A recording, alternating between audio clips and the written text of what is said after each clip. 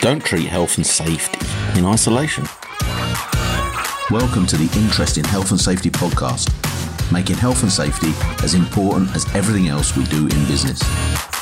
Hi there. Welcome to the Interest in Health and Safety podcast. I'm having a really short episode today, and I just want you to look at reliability rather than safety. What I mean by reliability, I want you to look at your business, and I want you to just challenge all aspects and all functions of your business.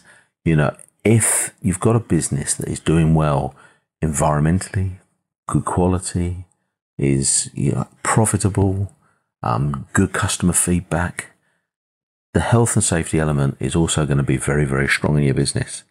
However, if you've got a business that's weak in areas, weak in those areas, you're usually going to find that the health and safety performance isn't as good. So don't treat health and safety in isolation. What I want you to do is I want you to challenge the way that you're running your business, looking at the competence of the employees in the business. How much do they enjoy working in the business? Do they understand the philosophy? Do they understand the aims and objectives and the values and the vision? And if you can get an organisation where people really understand what it is that they're trying to do, are happy working in the environment, are producing great quality work, are producing fantastic products, are making the customers really engaged and happy to work with and alongside the business, then you find that you're going to have a much, much more successful business from a health and safety perspective.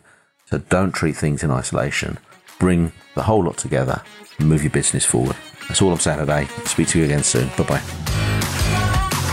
Thanks for listening to the Interest in Health and Safety podcast. You can follow and engage on Facebook and LinkedIn by searching the Interesting Health and Safety Community, or go to www.influentialmg.com. And remember, let's make health and safety as important as everything else we do in business.